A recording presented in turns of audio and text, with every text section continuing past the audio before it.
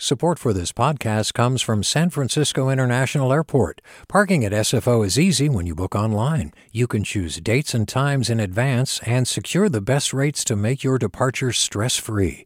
Learn more at flysfo.com/parking. Support for KQED podcasts comes from Star One Credit Union, now offering real-time money movement with Instant Pay. Make transfers and payments instantly between financial institutions, online or through Star One's mobile app. Star One Credit Union, in your best interest. From KQED.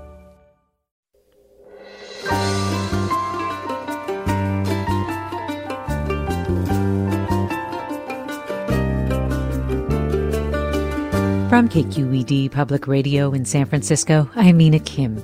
Coming up on Forum, in Brandon Taylor's new collection of short stories, Filthy Animals, characters navigate the tension between giving into ferocious impulses or staying tightly controlled as they seek connection and belonging. Taylor's debut novel, Real Life, was a breakout success. We'll talk with Taylor about the craft of writing. Then, pop star Britney Spears apologized to fans today for pretending to be okay for the last 2 years. Earlier this week, Spears testified about the physical and emotional abuse she says she suffered under 13 years of conservatorship. We look at how her situation has put more scrutiny on California's laws. Stay with us.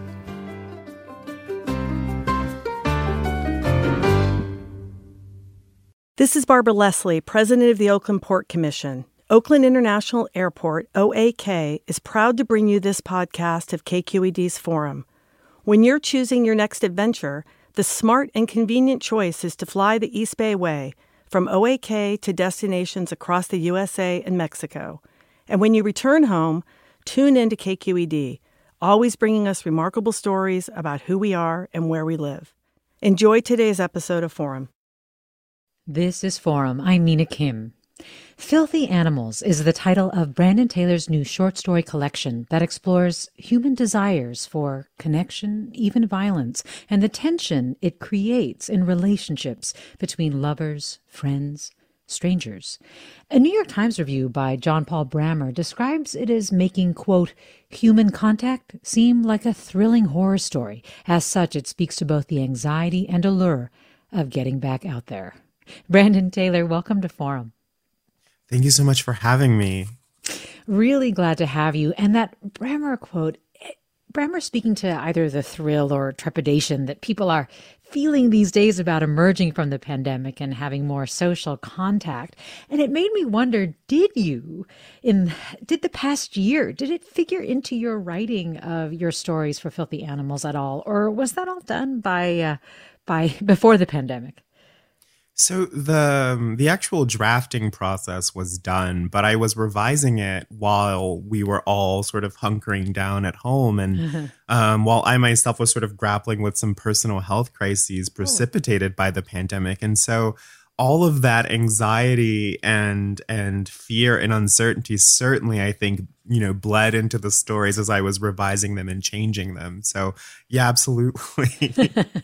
Well, I'm sorry to hear about your personal health crisis, but I must say you certainly do capture a character like Lionel in that first story of your book, who feels both incredibly vulnerable about going to a social gathering, but is also at the same time lonely and wants to be around people. And I was wondering if you wouldn't mind just reading that first page of your book for us. Oh, it would be a pleasure. Lionel had been out of the hospital for only a few days when the potluck invitation came. The host lived in the first-floor apartment of a Near East Side duplex, separated by a tiny cul-de-sac from the wide-bottom cottages that fronted Lake Monona. Noise of an undifferentiated party variety drifted out into the deep blue cold, meeting Lionel under the sunroom window where he had stopped to peer inside. He felt powerfully anonymous out there in the dark, looking in on all of them. He's just standing out there. I think we all have had that moment where it's like, do I really want to go into this party with all these people? Yes, even though I'm standing out there in this cold. And it is incredible in reading that first story called Potluck, how much there is in that tension and how deep you get into it. Like, you almost feel like you have to look away from Lionel and spare him from your gaze because it's so intense in terms of revealing his emotions. And, one of our producers is a huge fan of yours and just has been wondering about the precision with which you write and how much of the way you do character, the way you do metaphor, the way you describe scenes just kind of pours out of you? Or is it, like a stroke of, I guess, inspiration? Or is it something that you really work over and over again to get to a very specific description? I think it's a little bit of both. I think that the initial, the first flush of drafting always seems like it comes in a torrent for me.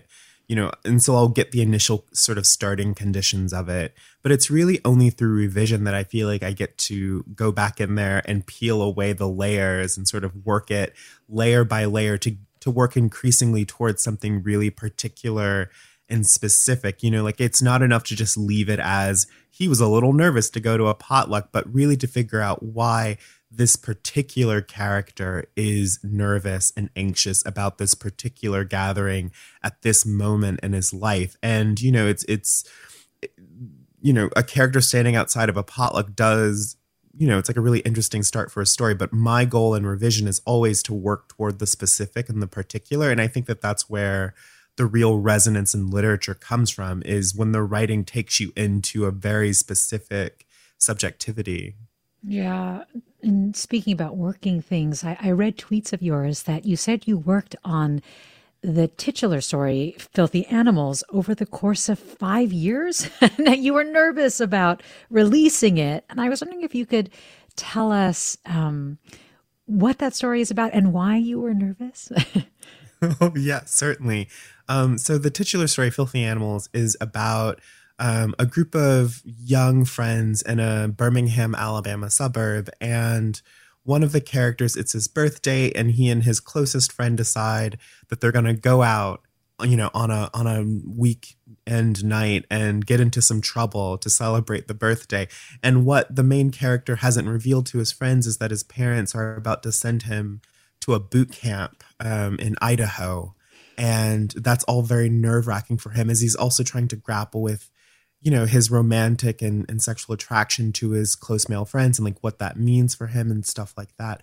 And I was nervous about that story because the characters get into a great deal of trouble. Like they end up fighting, and there's all this stuff, all this violence in that story. Yeah. And it was just a complicated line to thread because some of the characters have done some like truly awful, monstrous things. And it was just hard to get that right. Like, it was so hard to figure out, like, am I condoning this by writing it? Am I, making this other character suffer just to be a plot line in someone else's life? Am I honoring all the characters and their humanity? And I didn't have any easy answers for that. And it took me a long time to figure out the moral framework of that story and to figure out what it was I was trying to do and trying to say. But yeah, I was so nervous. I was so nervous. Yeah, you ended that Twitter thread, I believe, by saying that the moral center of a story changes as you change. I mean, where did you ultimately land on that? I guess I'm also curious, maybe at the beginning of the 5 years, if the draft looked remarkably different in terms of that question, right, of the violence and how you deal with it through the characters to now.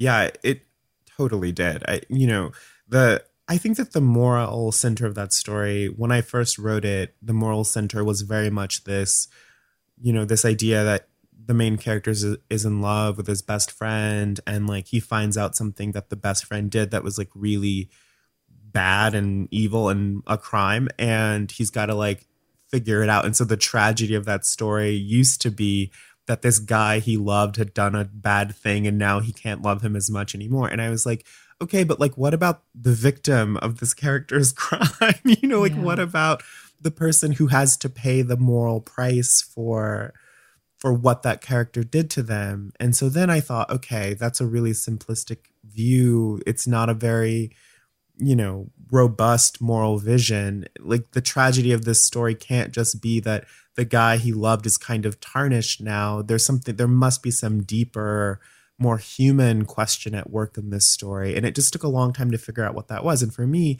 it's really this question of all of these characters have been affected by the strict patriarchal society in which they've been raised. And the real tragedy of that story is that those characters, it's the only life they've ever known. And they come to realize, like, oh, what I've been given is maybe not enough to live on. Like, what I've been given is not this great, beautiful world, but something small and crooked and damaged. And how do we go on once we realize that? And so it was just figuring out, like, what the real set of questions were. But I'm sure I'm going to look at this story in 2 years and be like, oh, no, that wasn't it. It's this other thing. Well, as you say, the center changes as we change. Mm-hmm. Well, I want to invite our listeners to join the conversation. What do you want to ask writer Brandon Taylor? You can ask about writing. You can ask about his new work, Filthy Animals, or you might know him from his debut novel, Real Life. You can call us at 866-733-6786. Again, 866-733-6786. You can also get in touch on Twitter or Facebook at KQED Forum, or email your questions to forum@kqed.org. I read some of your newsletters, Sweater Weather, and I was really struck by something you said in the essay that was called The Tiny White People in Our Heads, where you write, I want to make a perfect stain of my inner consciousness before all the race stuff gets in the way. And I was wondering if that is almost like a through line in your goal as a writer. Yeah, I think it is. It was interesting. I thought that I had done that with my first novel. I thought that I had written one of these, like, very contemporary novels of consciousness, and that I had sort of captured something about the subjectivity of being an anxious young research scientist. But when that book went out into the world, people were like, "Oh, this book is about race," and I was like, "Is it? Is it? The racism that's in the book didn't even really find its way in until like draft 5 or 6 during revision, when I was trying to make sure that I was being truthful about the experience of being Black on a Midwestern campus. And so it was quite strange to see that overwhelm the discourse around that novel. And so I feel that in some ways I'm still in search of being, the form or the story that's going to let me make that perfect transposition of what's in my mind to the page before all of the machinery of, like, being a black subject witnessed by white people gets in the way. Yeah, I was going to say, like, what are the biggest things that get in the way of that? I mean, I just think that it's, it's sometimes when I sit down to write and I go to write a character, I'll be having a great time. And then I'll be like, okay, but like, how are white people going to perceive this? Are they going to think that this character is miserable because race in America? Or are they just going to view this character as a melancholic person moving through the world? And that's, once I get stuck on a thought like that, I'm just constantly trying to figure out how to shut down, white people's reading into my work, as a parable of race. And then that just, like, distracts me from all of the other more interesting questions involved in writing about contemporary consciousness and contemporary experience. And so to me, the preoccupation with, like, what the white gaze will do to my work and how it will prefigure my work comes to be a real distraction that I have to, like, reset and get away from and then get back to the actual work of storytelling. And so those are some of the bigger things. And it gets really tiring. Yes, there's a cost, right? And we wonder how much of a cost there is in that process, right? Of having to reset. Well, we are coming up on a break here. We'll have more with Brandon Taylor right after the break. You're listening to Forum. I'm Mina Kim.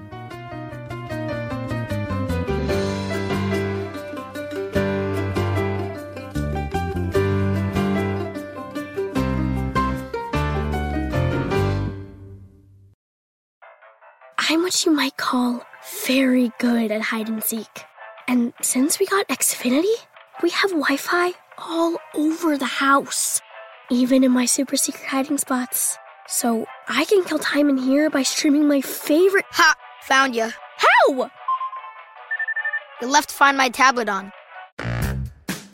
Get wall-to-wall Wi-Fi on the Xfinity 10G network. Restrictions apply. Not available in all areas. Actual speeds vary.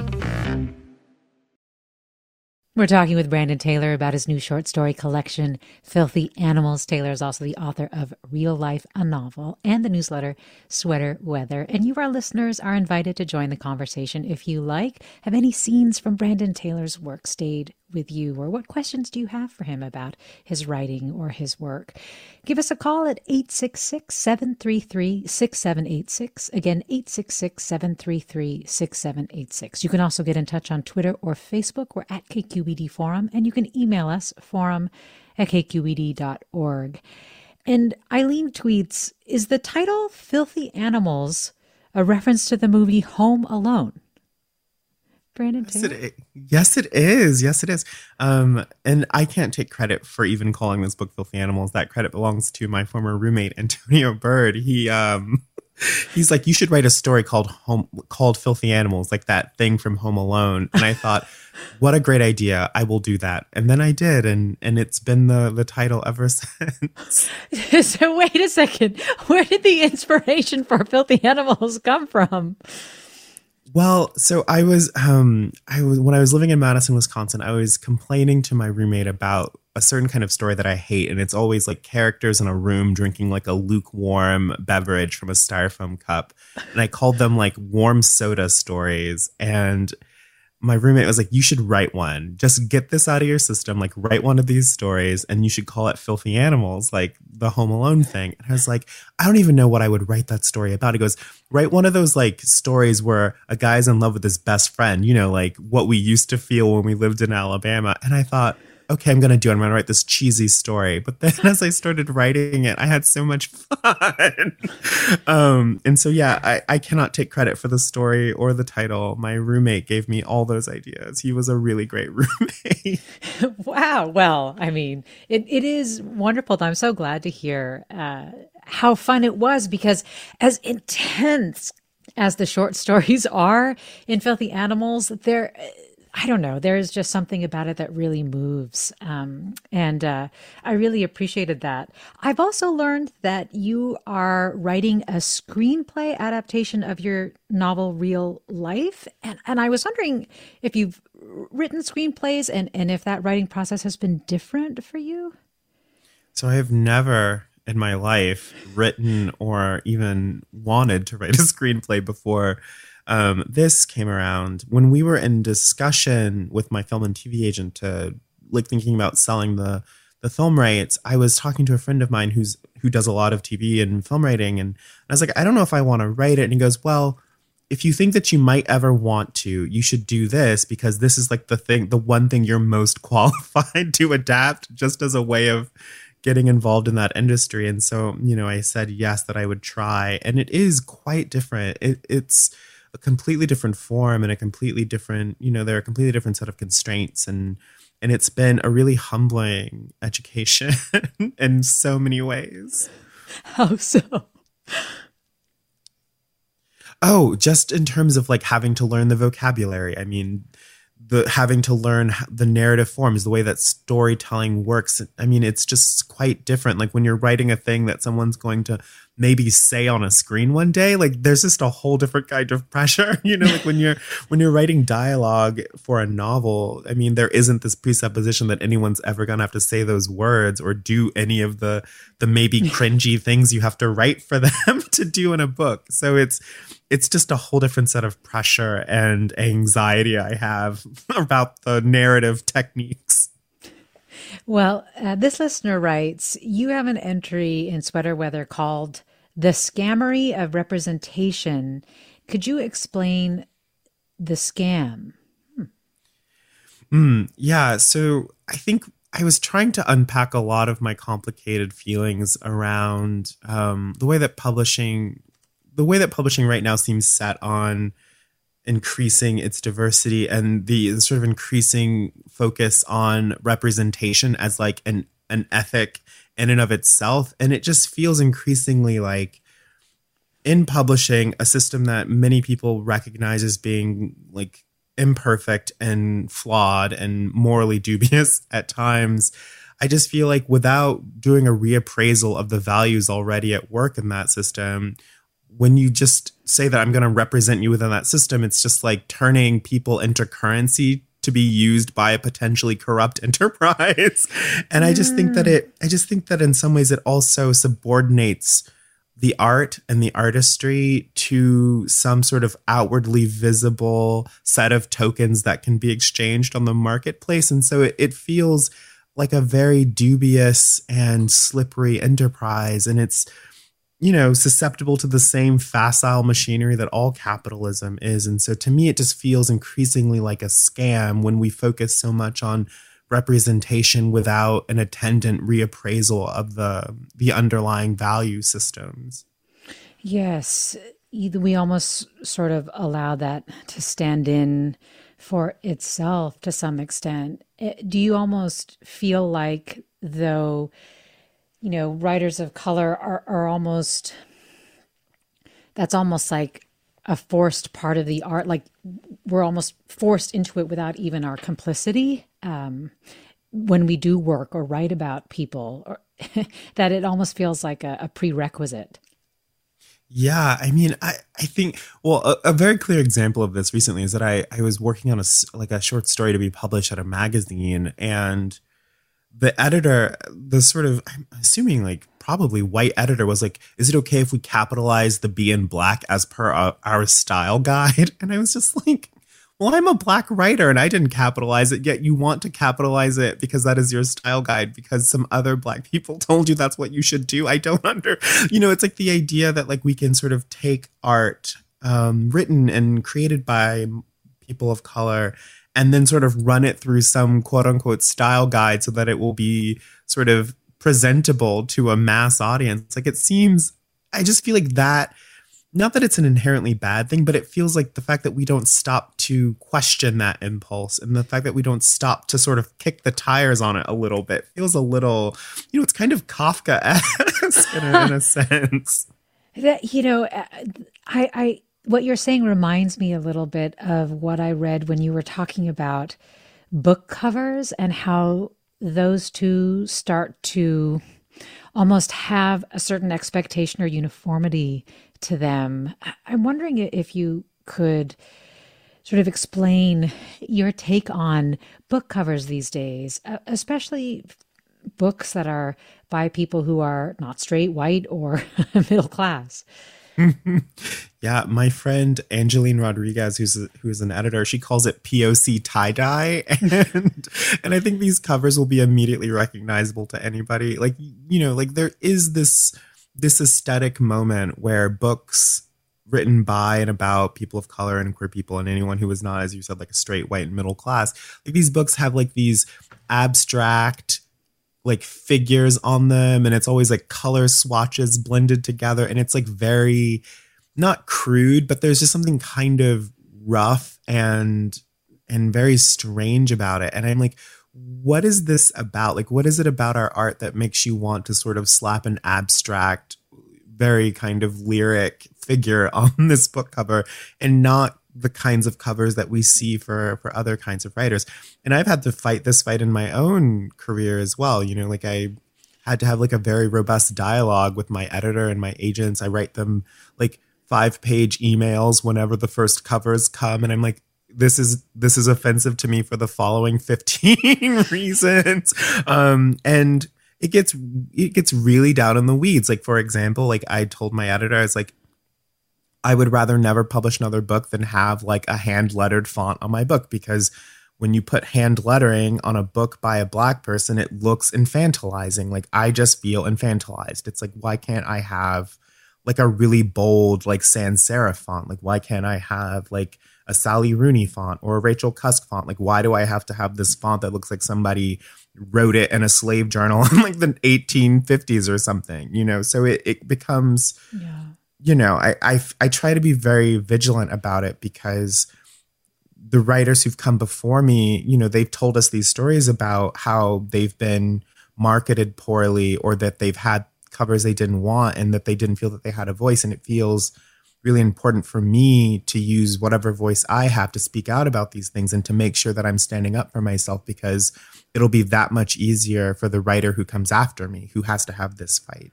Wow, that's a lot to take on. It still all brings me back, though, to that point that you were making earlier about just wanting to be able to be the perfect stain of your consciousness and have that represented and reflected. This listener writes, how has your scientific background informed your work? Referring to the fact that you were a former biochemistry doctoral student, right? How does your scientific background? Yeah. Yeah, I was. Not that, like 3 years ago, I left that program. But yeah, I mean, it informs my work in a lot of different ways. I think in terms of my nonfiction work, especially my PhD program in biochem was where I learned how to think on paper, and how to think critically and very deeply about complicated topics, how to read everything about a subject and then try to form an informed opinion about it. That very much comes from my scientific training. And I think in terms of the fiction, I think it's there too. Like whenever I sit down to write a story, I'm always trying to make sure that I'm being as precise, as clear, as lucid, as close to the grain as I possibly can be. And I think another thing that science taught me was how to hold contradictions in my mind and how to make sure that I'm not shying away from complexity or difficult topics or ideas. And so the science is, it's there. I mean, maybe not in terms of subject matter, except maybe real life, it was there in subject matter, but certainly in my, I think, intellectual approach, it's all science. Yeah, that is really interesting. And actually, this listener wants to know what tips you would give to aspiring fiction writers. And it's a question that we do get when we have writers on our program. But I have noticed that you're very open and willing to share tips and things that you've learned along the way. Yeah. And part of that is just because for a long time, I wasn't in a writing program and I had to figure this stuff out myself. And so I always try to be very open about it because it'll help other people, not have to trawl Tumblr for 6 months to find a tip on a piece of writing. I think that when it comes to aspiring writers, I think the best tips I can give you are, learn how to work in a way that's best for you. Like, read about process, yes, but don't read about process and then try to copy paste someone else's process onto you, because it's just not going to work. So, learn as much as you can, but ultimately figure out what's best for you. And another great piece of advice that I was given by that same roommate who named both of my books was, I know, truly, he is just the best. He told me once, it's just a draft. Why are you so afraid of writing? You like to write. You're having fun writing. Don't let all the pressure get in the way. It's just a draft. You literally can fix anything with revision. And I went immediately from someone who had never finished a draft of anything to finishing basically 2 books within 1 year, just because it was such a freeing piece of advice. And so I always tell people, it's just a draft. Just get it all out and then fix it in post. Just draft, just go, swing freely.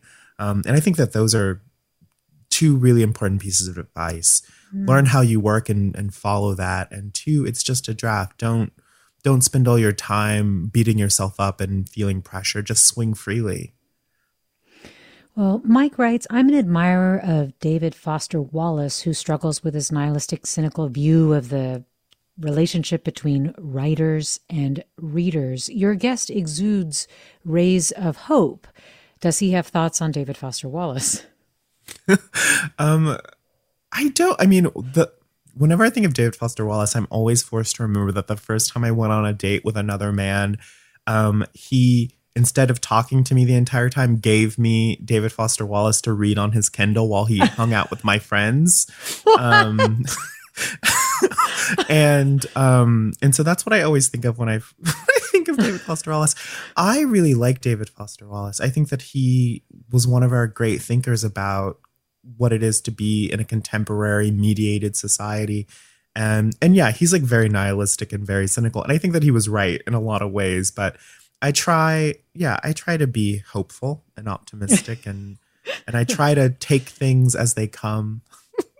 We're talking with writer Brandon Taylor. His new short story collection is Filthy Animals. This listener writes, I think your critique on representation in publishing is very interesting. So what do you think is a good way for more BIPOC writers to publish books and receive the same support that they deserve?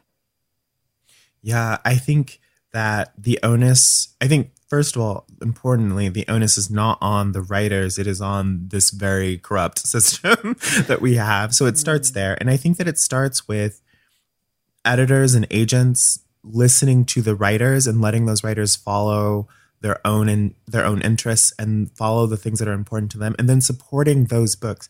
It's not even that there is a shortage of these writers. There are so many talented, brilliant writers. And it's really that those writers are not being given the opportunities and the support that they need to succeed. And so I think that it starts there with supporting these writers and letting them do what they want. And for me, I feel like the only reason I've been successful is because I have an agent who, when I told her what I wanted to do and what was success on my terms, she supported me and backed me 100%. And I got an editor who backed me 100% and a publisher who backed me 100%. And I feel like that is the only reason I've had the career I've had, is because I don't think I'm that special. I just think that I've been really lucky in that I have a team who supports me and believes in me. And I think that every writer deserves that. And I think that by and large, we see that BIPOC writers simply do not get the support that they deserve. And so I think that it starts there, not listening to quote unquote conventional wisdom, but supporting these writers and letting these artists create in ways that feel true and authentic to them. Is there something that you're most proud of in your new book, whether it be in terms of story, technique that you used, or just trying to reach that emotional truth? I think the thing that I'm most proud of is one, that I got to publish a book of short stories. That was always a dream of mine. And I think getting to share Lionel with the world is really important to me. I think that Lionel, I'm so proud of that character, and I'm so proud of the journey he goes on in the book. And I'm so just proud of that I was able to follow my own convictions about what his story should look like and not to sort of cater to anyone else. And he really does feel like a real, true, authentic person to me. And I'm most proud of that. That's really lovely. Lionel really is in just this incredibly quiet yet incredibly powerful way.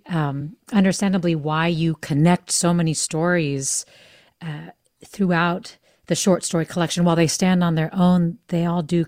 There's a big chunk of them that do connect back to Lionel in some way. Was that your original plan, or did it kind of emerge that way? Yeah. So it's interesting. The first version, originally the Lionel Charles Sophie stories lived in another manuscript, and then there were these unrelated stories in Filthy Animals. Yeah. And then just over the years, it just seemed possible to combine the two manuscripts. And once I made that decision to merge those two manuscripts, immediately it was very clear to me that that's what the shape of the book should be. But I knew from the outset that, Lionel would occupy many, many stories. I couldn't let him go. Mm-hmm. Well, thank you for giving us Filthy Animals, Brandon Taylor. Really appreciate it. Oh, thanks so much for having me. Brandon Taylor, writer of Filthy Animals, also debut novel, was real life, and it was lovely to talk with you. Listeners, do stay with us for another segment. We'll just be checking in on the latest with what happened with Britney Spears this week and what it says about conservatorship. So stay with us for that. This is Forum.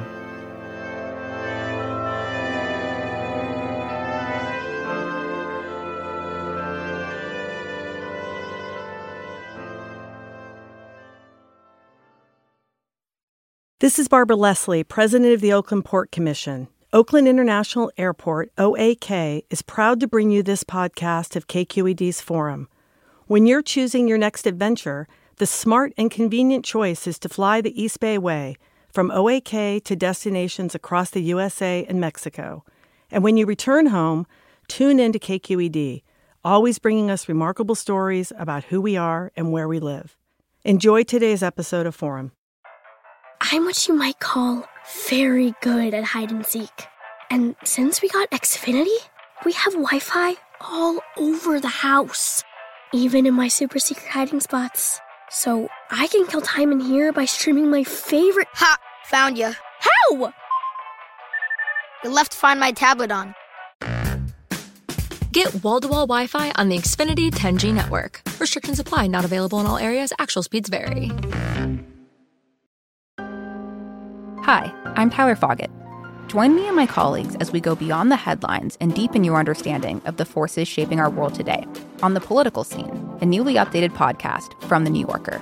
With episodes 3 times each week, The Political Scene accesses the sharpest minds in politics for insight and analysis about everything, from abortion rights to the war in Ukraine. Make sure you're following The Political Scene, available now wherever you get your podcasts.